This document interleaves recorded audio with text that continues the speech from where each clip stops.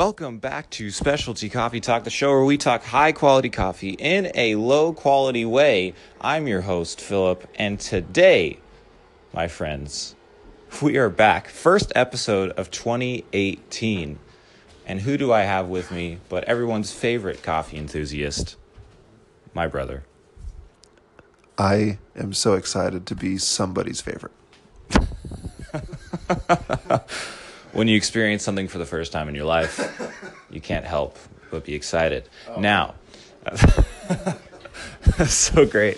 It's so great to be with you guys. We had this really fun conversation with Steve Cuevas. He is the U.S. Tasters Cup champion for 2017.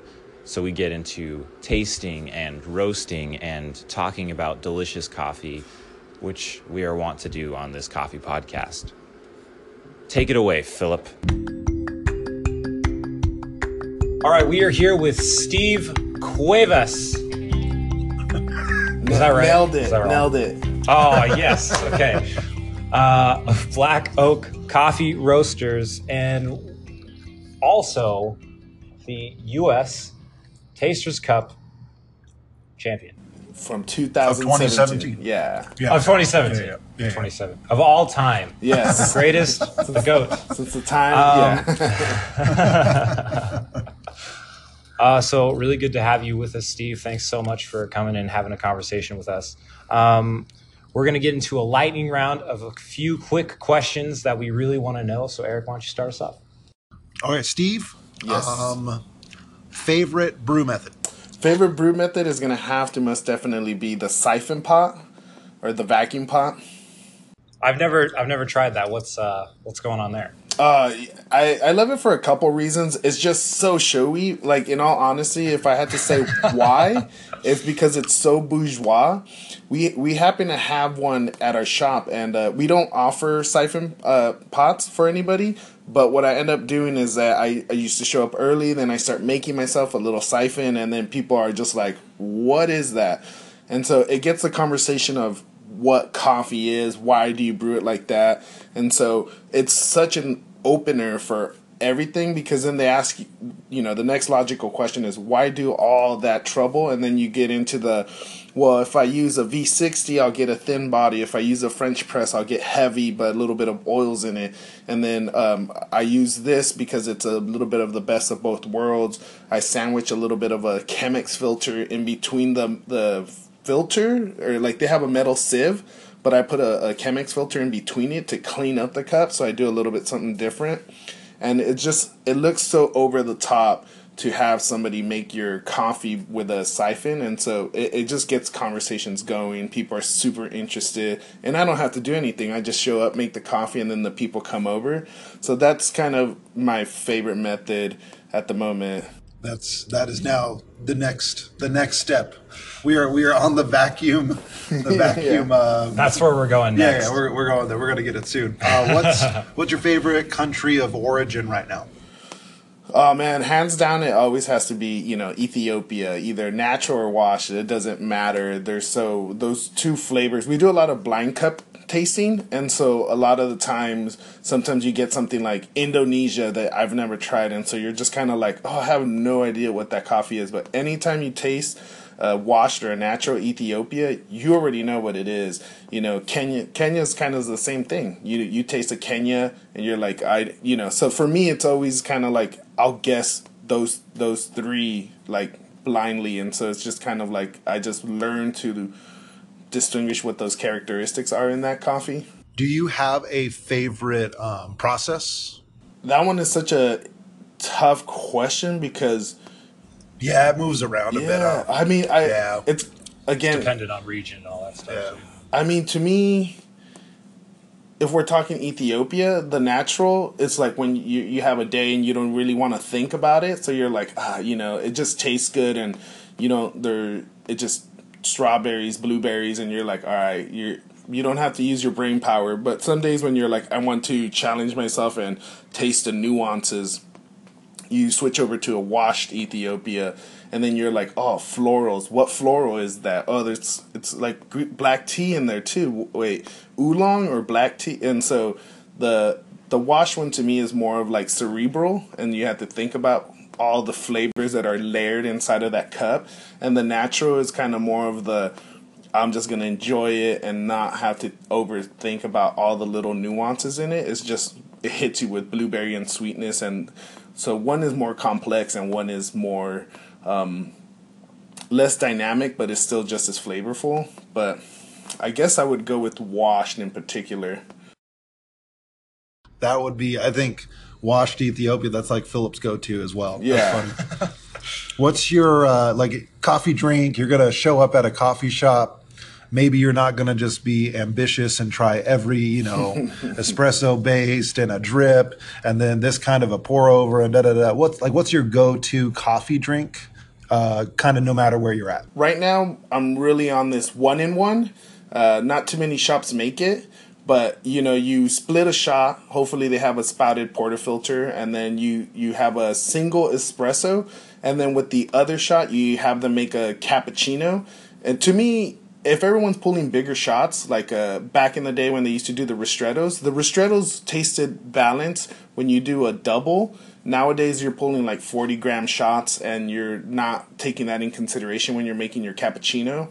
And so I feel like it throws the ratio off a little bit. But if you single cappuccinos with a single espresso is kind of my go-to, for the fact of you get to evaluate how this espresso plays well with milk, and I think that that's the right ratio. And then you get the straight espresso, and so you can evaluate how it's going across the board. So I think that's kind of a better way of doing a little bit of QC for coffee or espresso in that part. Yeah, no, I totally agree. That's like one of my favorites at we've got a place called Klatch down here. Actually, you went when you were down here. Yeah, I know. Yeah, I know that crew. Todd Goldworthy was my instructor for one of my classes that kind of led me on this whole taste thoughtfully. And so, in all honesty, I give credit back to Todd because he was like one of the first people that kind of like put me on the path of like, oh my God, I'm shoving food in my mouth and chewing, but not thinking what it tastes like. And Todd was he kind of set the path of tasting. And so if people are like, oh, you're a great taster, I had great advice from him. He was one of the people that gave me great advice. Shout out, Klatch. Right? Yeah, That's awesome. Stinking Klatch. Always getting shout outs on this show here. It's because they're so good. Right. So is there a coffee, is there a moment that you can remember a coffee that was just like, holy crap, this changes what I think about coffee? Oh, yeah, most definitely.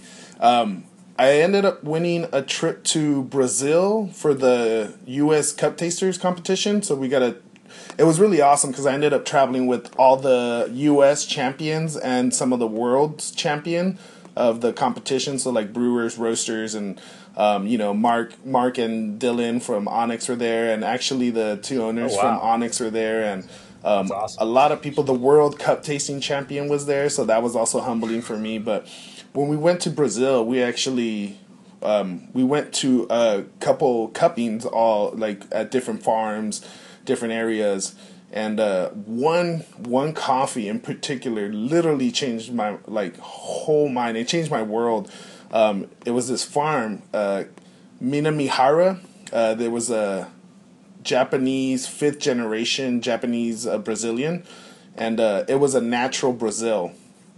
And I was talking to somebody, and I was just kind of like, I was like, wow, this is a natural Brazil. And then they let me know, well, most Brazil's natural because of the amount of water that it takes to have washed. So most of it ends up being a natural. And I was like, oh, okay. But it never hits me because it doesn't taste like a natural Ethiopia that just tastes like blueberries and berries. Like natural Brazils kind of have that just more milk chocolatey, softer notes. But this one from Minamihara, we were at their farm. We were at a little party that they were holding for us. And as I was cupping, about 4 cups into it, I literally was thinking I was drinking Ethiopian coffees. And so it was kind of, it blew me away because I had to think where I was again. I was like, oh, wait, hold on. I'm in Brazil drinking Brazilian coffee. But my tasting notes in my brain were all Ethiopian notes of like a natural Ethiopia. it was just strawberry, like nice blue, like more strawberry than blueberry, but it was still nice, balanced, lower acid, but a lot of strawberry. And it changed my mind because instead of figuring that, oh, Ethiopia is doing something, maybe it's the region, the soil, it ended up figuring out for me that it was the processing. The way they processed their coffee was what really gave it that flavor. And so now I think about coffee, I think about the more importance of processing as opposed to, oh, it's from this region and I know it's going to be a solid 100. And so now I kind of am more curious about researching how people dry their coffee, if they sun dry, raised beds, which, Minamihara was doing shade grown raised beds inside of little canopy shade drying tarps. So it was just the process was kind of almost reminiscent of Ethiopia, I'd imagine. And so it just blew my mind. I've been talking about them up and down. Like, anyone asks me that question, that's the farm I talk about, because it took I normally think about Brazil as like 83 to 85 and think of them as a blender component or for somebody that likes low acid.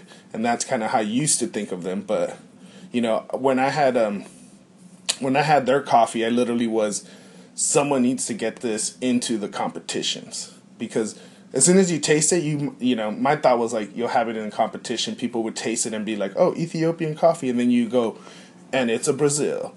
And then they give you the award right after you say that. They're like, oh, here you go. That's how awesome it tasted. What's one of the things that you believe to be true that most people probably don't agree with you with? This doesn't even need to be coffee related. It's just kind of a general, kind of funny question. It can be whatever you want it to be. Oh man, right now, we have one of our newer employees. He's been with us for a few months. His name is Thomas Chandler. He has a degree in organic chemistry. And so him and I, it's fun to talk to people about coffee, because you end up like, here's my observation, and then you give me your observation. And a lot of the times when we're talking about roasting or drinking coffee or brewing and extraction, we're all making assumptions based on our observations of that moment.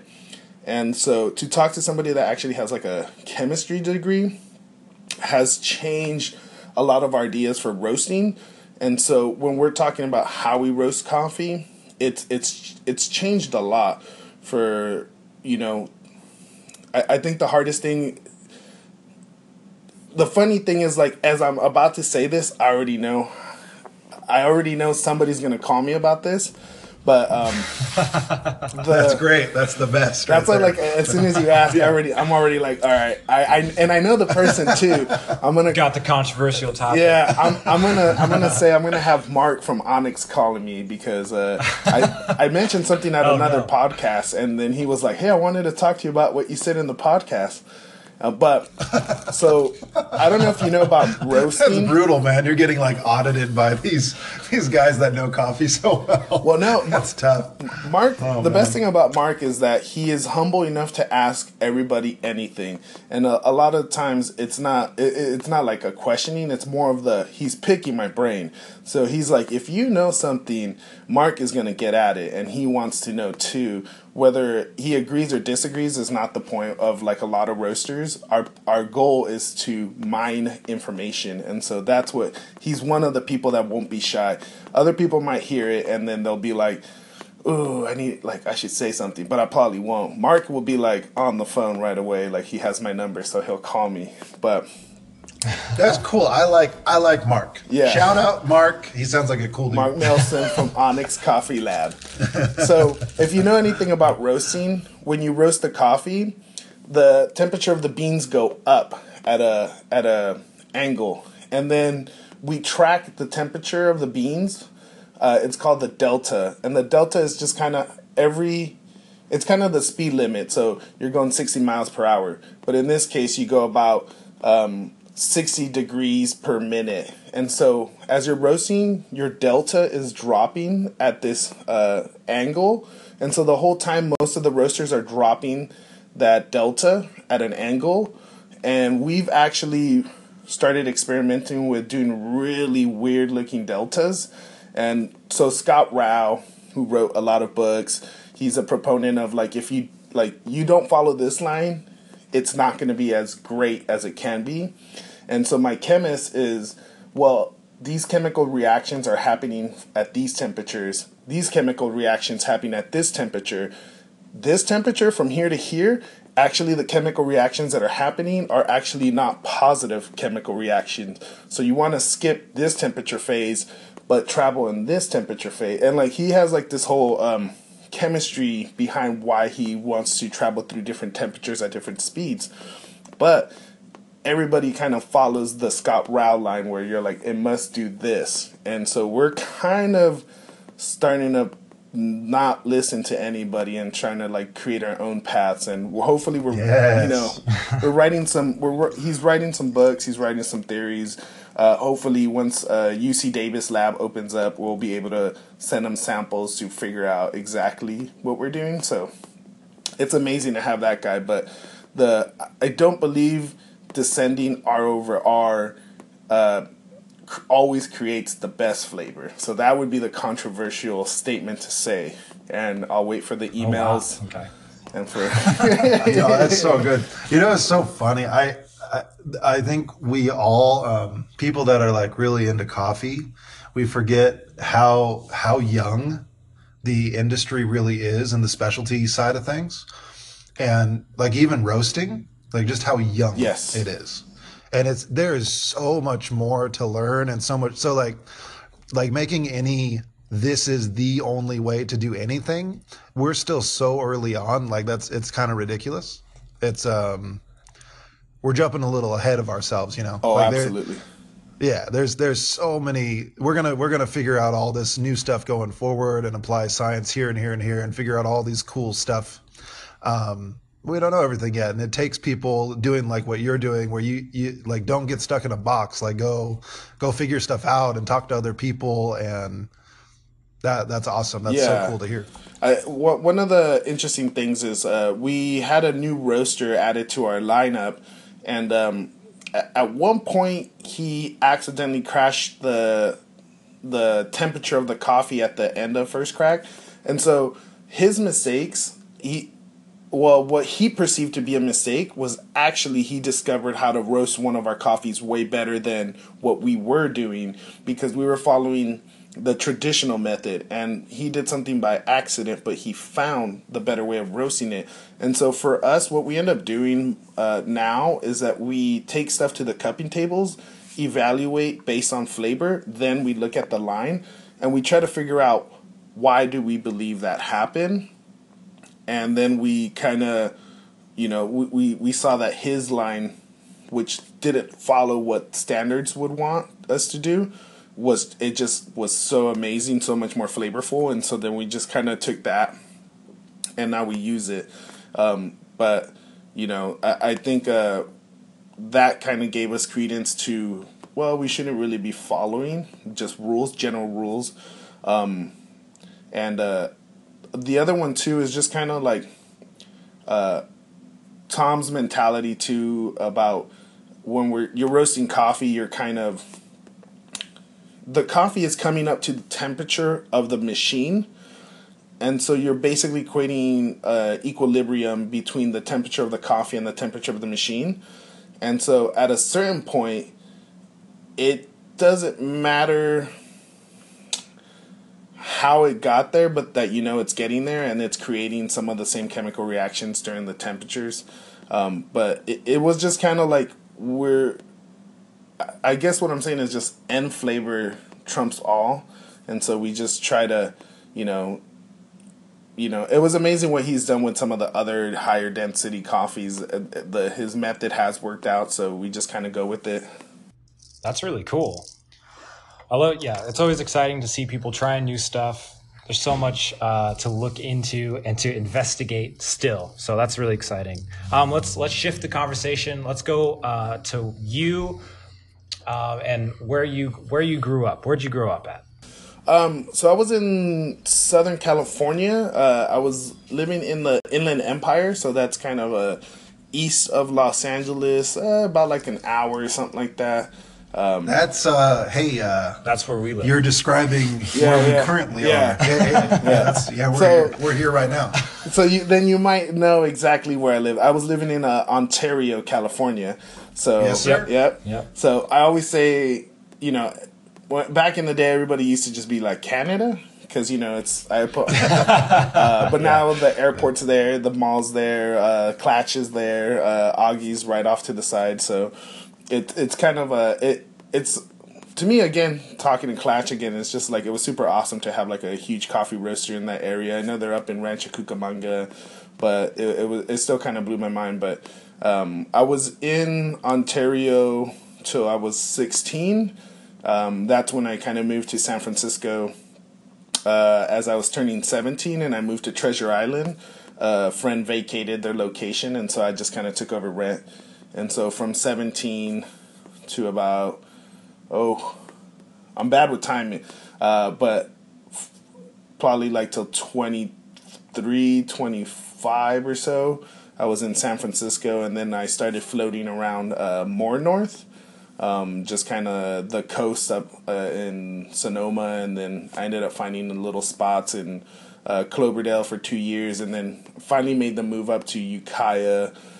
Been working there for 3 years, but I've been living there for about 2 years or so. But yeah, most of my time was living in San Francisco, either on Treasure Island, downtown San Francisco, or in the East Bay is kind of where I was at. So when did you first experience specialty coffee? Like where did that start? I can't technically remember the date, but I remember when I was living in the East Bay in San Leandro. There was a small coffee shop named Zocalo Coffee House, and so I started working there, and it was just kind of like we lived in a cool little punk rock house. A bunch of just friends living there, and most of the house worked at the coffee shop, so it was kind of like they employed the house basically. But that's kind of was where I got my coffee, like my actual coffee experience. I say that I touched bases with coffee probably a few years earlier, but it was more on a commercial chain kind of idea where I was working at a specialty coffee house, which is just kind of like a chain sandwich shop, and they had a coffee program. But I do some of the baking and some of the sandwich production line in the morning, so I'd have to leave Treasure Island at 4:30 in the morning to take a 30-minute bus ride to get there around like 5, and then I go to work at 6. I had to leave early because I couldn't risk missing the bus or the bus not showing up, because that would happen sometimes. And so I would just leave really super early. We had keys to the shop, so we'd open up early and make some breakfast sandwiches for ourselves and get ourselves ready and make coffee. But at that point, I had no idea how to make coffee, but I knew how to drink it. Do you have any degrees or certifications or anything related to coffee, or are you like purely just experience is kind of how you've learned? So the learning actually happened. That's a great question. I started in coffee about like 2010, something like that, and so I've been on and off for a little bit. But a lot of it happened peer to peer. And so in 2010, we were kind of passing around myths and like ideas of what we thought would work. And then like now with the Barista Guild and the SEA kind of really shoring up everything, the education has gotten so much better. Barista Hustle forums are really amazing. So there's a lot of good peer-to-peer there.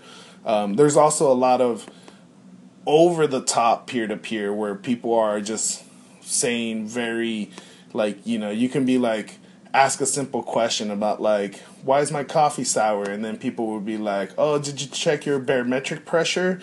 Did you check what the temperature of China was? Or like, volumetrics. Yeah, and it gets over the top, but a lot of it was just reading. Maybe you under extracted it. I know. The simplest answers sometimes always, But I think a lot of it was the way I train people now is that I always tell them you're never going to get all the information in one day, and especially with espresso. You can get the technical information, but you're never going to have that observation, that second nature. Like if you pull a shot, I already know whether it's going to be good or bad.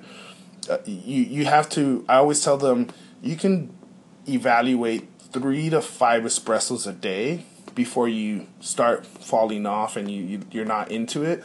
And so I always say every day, use that day to evaluate coffee and to help you. So to me, it was kind of like, it's not one day, it's several days, like several years of tasting espresso to figure it out. And so a lot of it was just kind of self-taught.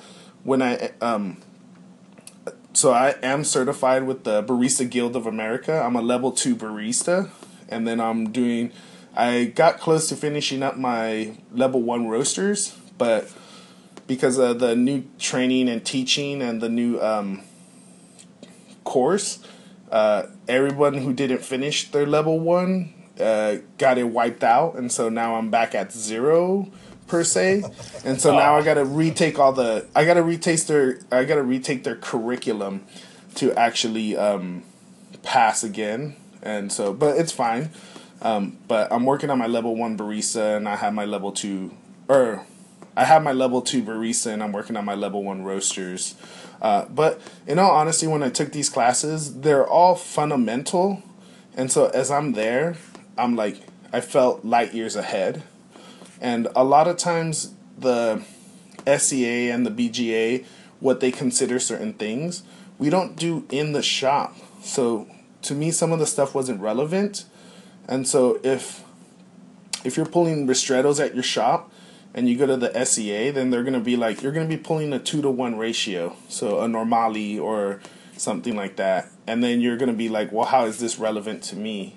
So you can be certified, but some of the technical aspects of it isn't relevant to what your shop does.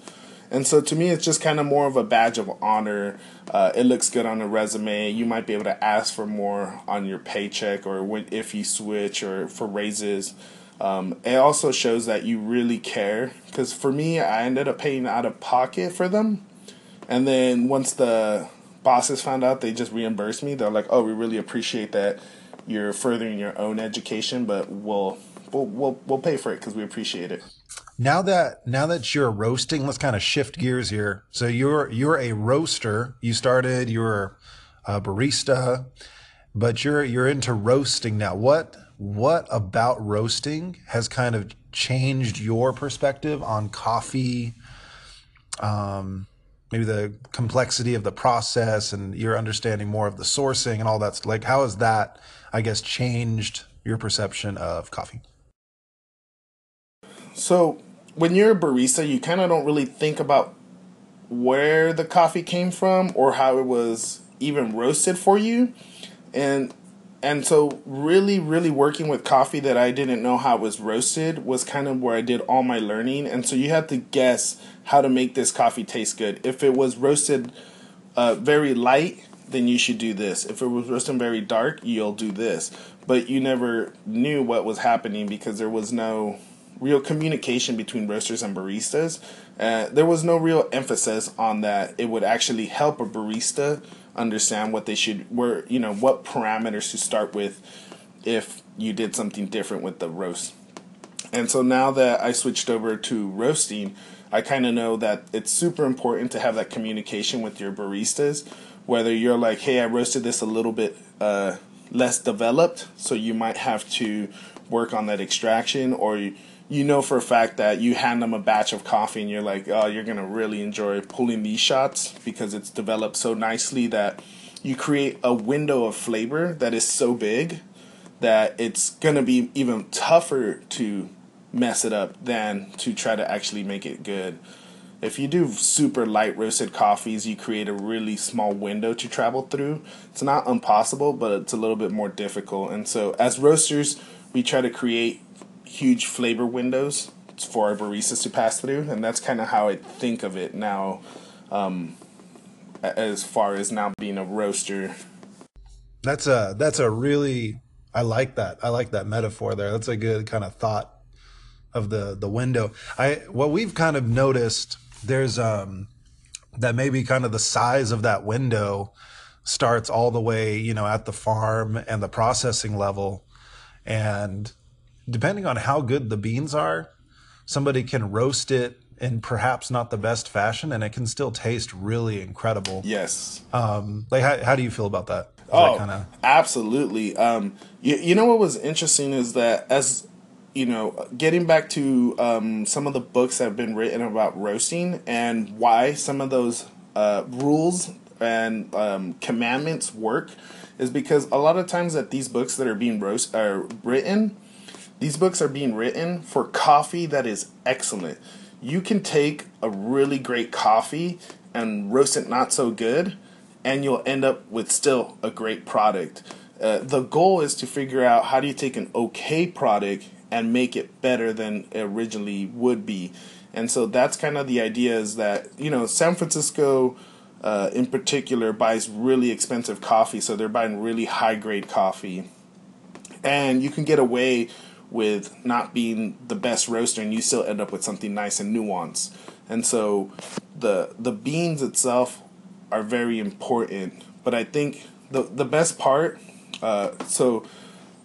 is roasting something that maybe is a little bit old, a little bit this or that, and it's not 100% amazing, and trying to figure out, can you turn that into something better?